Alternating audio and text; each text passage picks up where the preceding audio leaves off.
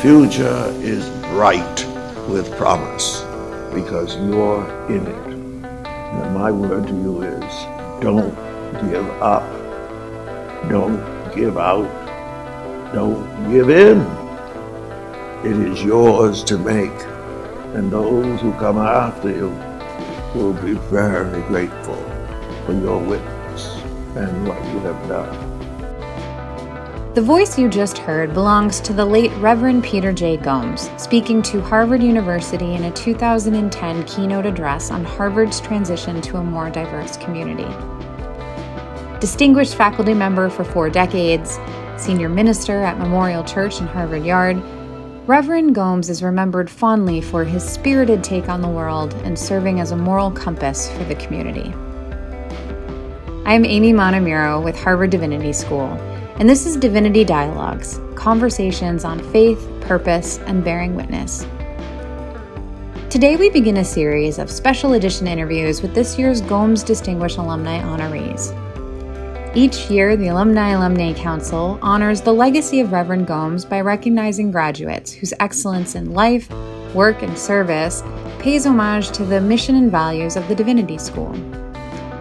From investigative journalism to intersectional poetry, and Buddhist ministry to bioethics and medicine, this year's honorees bring the Divinity School's vision, working in service of a just world at peace across religious and cultural divides, to fruition. Each week in June, we'll hear the stories of our honorees. To start us off, I interviewed Joshua Eaton, who earned his Master of Divinity degree in 2010. Joshua is a journalist whose stories have held the powerful accountable and given a voice to the vulnerable. Based in Washington, D.C., Joshua has worked on investigative teams at CQ Roll Call and Think Progress. And a quick production note. This interview took place in April 2021 in the midst of the COVID-19 pandemic. Joshua and I met over Zoom to avoid travel and practice good public health measures.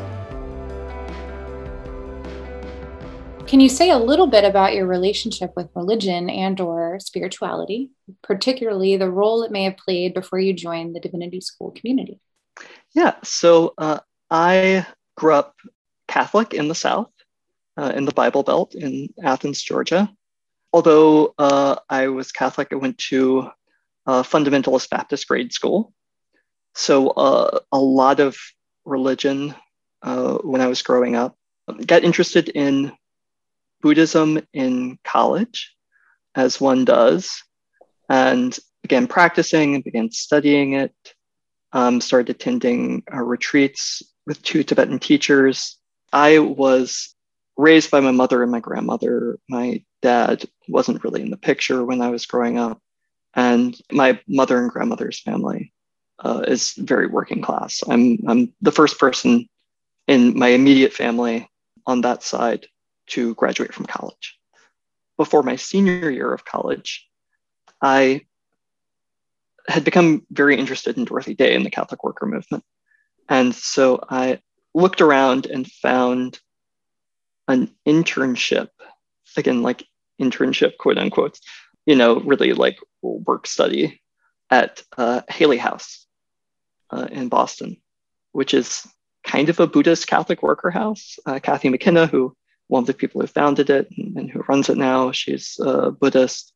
One of the permanent residents there when I was there was the future Lama Rod, the Rod soon to be called Lama. And so I knew Lama Rod there. That was an incredible experience. And that is how I became aware of the Divinity School. Following summer after I graduated, I went to the monastery for part of the summer. And then I started an AmeriCorps program in Georgia for a year. And it was while I was in that program that I applied to HTS. I actually didn't apply anywhere else. I was sort of like, I want to go this place, first generation college graduate, went to the University of West Georgia, not necessarily an Ivy feeder school. And so I knew it was kind of a moonshot. And I thought, well, if this doesn't work out, I'll keep working in homeless services or something. I'll do something. I have no idea what my life would be like had that happened. But I much to my surprise, got accepted. Thank you so much for sharing that background and that story. And you referenced in that response the idea that the Harvard Divinity School is oftentimes surprising to a lot of folks when they realize it is a multi-faith, interfaith space with 30 plus different backgrounds and religion or spiritual identities in the student body. So with that surprise in mind, is there something else that you may have learned here that others might be interested in or surprised to learn? Is there a certain myth that you could help bust for folks who might not have as broad an understanding of what the Divinity School is? I don't think a lot of people really know what to do with divinity schools, period, or what to think of them.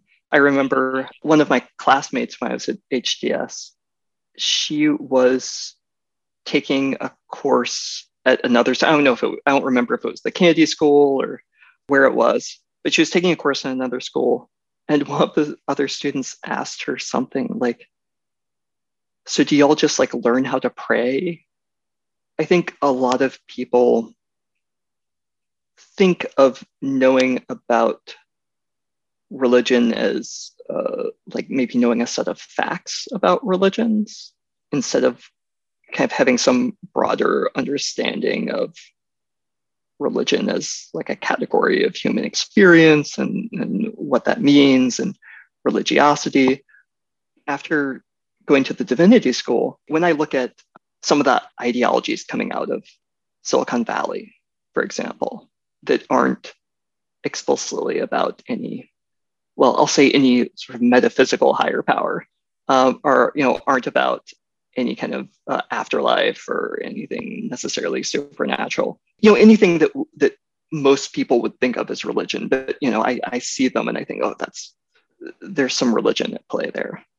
Sure, or spirituality, yeah. Or just some sense of the mystical, right? Yeah. Well, speaking of leadership, we can turn now to a bit of a broader question. From your perspective, how can we as individuals find our way to lead with ethics and with compassion, especially while weathering difficulties? When I was reading this question, I was struggling with it because part of it has to do with sort of my politics, which I, as a reporter, I kind of largely keep under my hat, but also with my spirituality. I did Buddhist studies when I was at HDS. I was very active in the Buddhist student group. I started going back to church a few years ago. Wouldn't say that I'm not Buddhist anymore. My main spiritual community right now is church. Although during the pandemic, my main spiritual community has been Netflix. But sure. That's a different matter. The term leadership kind of makes me uncomfortable in a lot of ways because, I really believe all that stuff about the first being last and the last being first. If you're in a leadership position, even if you're not in a leadership position, if you're just around people who are in leadership positions, the way to do that ethically is not to fetishize it, not to fetishize power. I don't think many of my friends in college came from, it's not completely true, but most of them they didn't have parents who were like lawyers. Harvard was a really new experience for me in that way. You may not want me to say this, but I will. And Harvard makes its brand on fetishizing leadership, producing leaders. That was maybe a negative education for me in a way. I think that's definitely less pronounced at the Divinity School, but just as an institution, that kind of ethos sort of pervades the place. Sure. It's a metric of success. Yeah. Also, as a reporter, power has to have accountability. One of the most, if not the most important role that the press plays is there has to be accountability. And there has to be accountability even for people you like or people you think are good or people you think are trying to do the right thing. When you're talking about fetishizing leadership or power, given your background with Buddhism, I had to ask, is there an non-attachment issue at play there? That if you're so attached to power, you're almost in a space where you can then create suffering rather than mitigating harm or suffering. And if you could tell us a little bit about that. The story of Buddhism is the story of someone who gave up leadership. Siddhartha Gautama, he left the palace, right? Despite the best efforts of his family. And so if in Christianity, the symbol of power is, Christ on the cross, then in Buddhism, it's, the Buddha in, robes made of rags sitting underneath the tree, the Bodhi tree. A few questions about how you bring your education to fruition in your everyday experiences. So, for instance, as a journalist with a master's in divinity, how do you foster respect for pluralism in your work and in your everyday life? When I'm thinking about my work and what I'm trying to do, fostering pluralism doesn't necessarily come to mind. Although it's certainly relevant. As a journalist, I'm not an advocate, and I'm not an activist. But journalism does have certain baseline fundamental values it rests on. I think democracy is a baseline fundamental value for journalism. Free speech, free press, certainly baseline fundamental values for journalism. I think equity, on the basis of race, gender identity, sexual orientation, religion, ethnicity, national origin, etc., is or at least should be a kind of baseline fundamental value that journalism rests on. And so, I think it kind of needs to be baked into the pie. And then, so when we talk about like accountability in journalism, like what are we holding people accountable to? Often we're holding them accountable to their own words, but we're also holding them accountable to those baseline fundamental values. Too often in journalism, I think that religion reporting can get relegated to the style or the lifestyle section. It's kind of like a soft Sunday feature.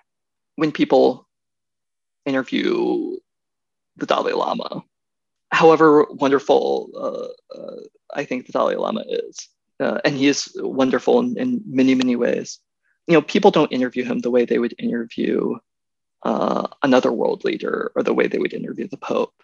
It's not as hard hitting. There can be a sort of backhanded prejudice to that, a sort of condescension to that, or patronizing to that. I don't think that fostering pluralism is all, like singing Kumbaya and holding hands around a fire. I think that, part of fostering pluralism is holding religious leaders in all of these different communities accountable in the same way that you would hold political leaders accountable or religious leaders in Christian communities accountable. Thank you so much.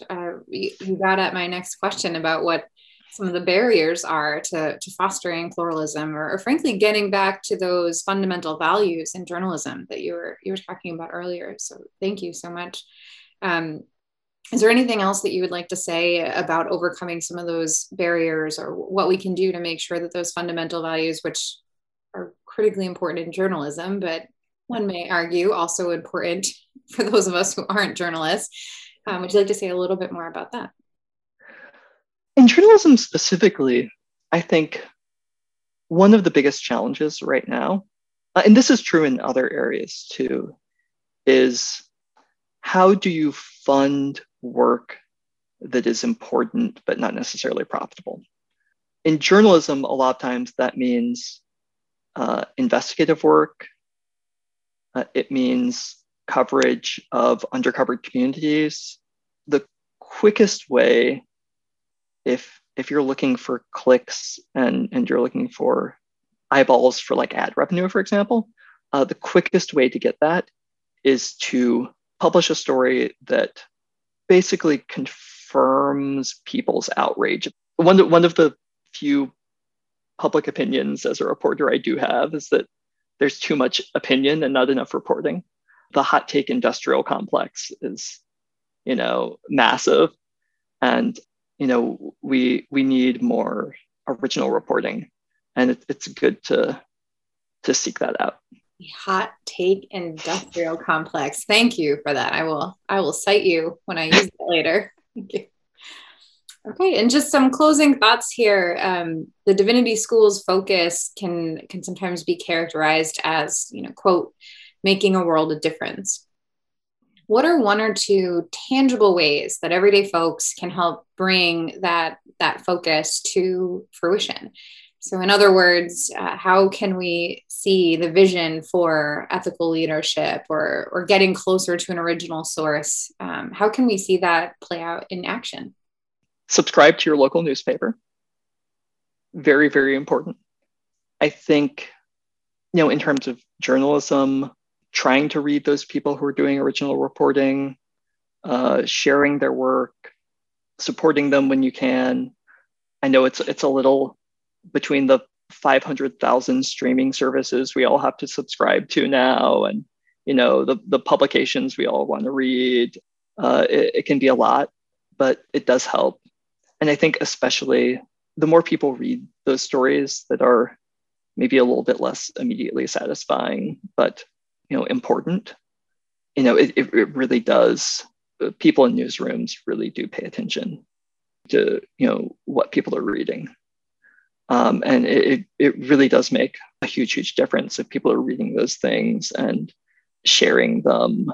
Misinformation is such a huge problem right now. And a lot of it is driven by this kind of immediately satisfying stuff that confirms people's priors. Most Fox News viewers probably don't have an understanding of the difference between, Tucker Carlson and the Fox News reporter who's actually sending in a Pentagon press briefing every day and asking questions and talking to officials and putting in public records requests. There are people over there doing the real work of reporting. It's difficult. I don't know how to swim against human nature in some of this stuff. Somehow we've got to have a healthier news ecosystem. A lot of that comes down to putting time and attention and energy and eyeballs and shares and subscription dollars into the good stuff. And, also anyone out there listening is a moneybags who, wants to just put a ton of dollars into investigative reporting, then they should by all means feel absolutely free to do exactly that. Excellent. I love it. Okay. So watch out for the hot take industrial complex. Mm-hmm. Get your local newspaper, support them, and a plea to any moneybags out there to invest in investigative journalism. Thank you. 3 very tangible things to walk away from this talk with. Yeah. Well, Joshua Eaton, thank you again so much for taking the time to meet with us. Congratulations on your Distinguished Alumni Award. Gosh. In honor of the late, great Peter Gomes. And we can't thank you enough for all the good that you do out there in the world and for your time today. Thank you so much. Can I tell you all before we go, one little Peter Gomes anecdote? Is that okay? Of course, please, and thank you. So I was at tea once with a group of other Divinity School students, and we were kind of, people stand around in little circles with their cookies and their teacup talking. And we were kind of, I don't know what we were talking about, but we were just in our own little world, and people were kind of filtering out from around us, and we kind of hadn't noticed. He kind of wandered over to us, and he just said, it's a terrible thing to be the last one to leave. That was all he said. Many thanks to Joshua for his time, for his insight, and for bringing truth to light with responsible journalism. And thanks to you for tuning in to this special edition of Divinity Dialogues. This podcast came together with the help of some remarkable colleagues, including Caroline Cataldo with her editing and producing expertise, Kristen Pont with her exceptional work with the Gomes Award event, and folks across the communications and development teams at the school. We'll have a new episode coming out next week featuring a fascinating interview with Lama Rod Owens, author, activist, and one of the leaders of his generation of Buddhist teachers. You can find us on the HDS SoundCloud channel or subscribe to Harvard Divinity School on your favorite podcast platform to make sure you never miss a new episode. You can also find the school on Facebook, Instagram, Twitter, and YouTube to learn more about HDS and our amazing community. Until next time.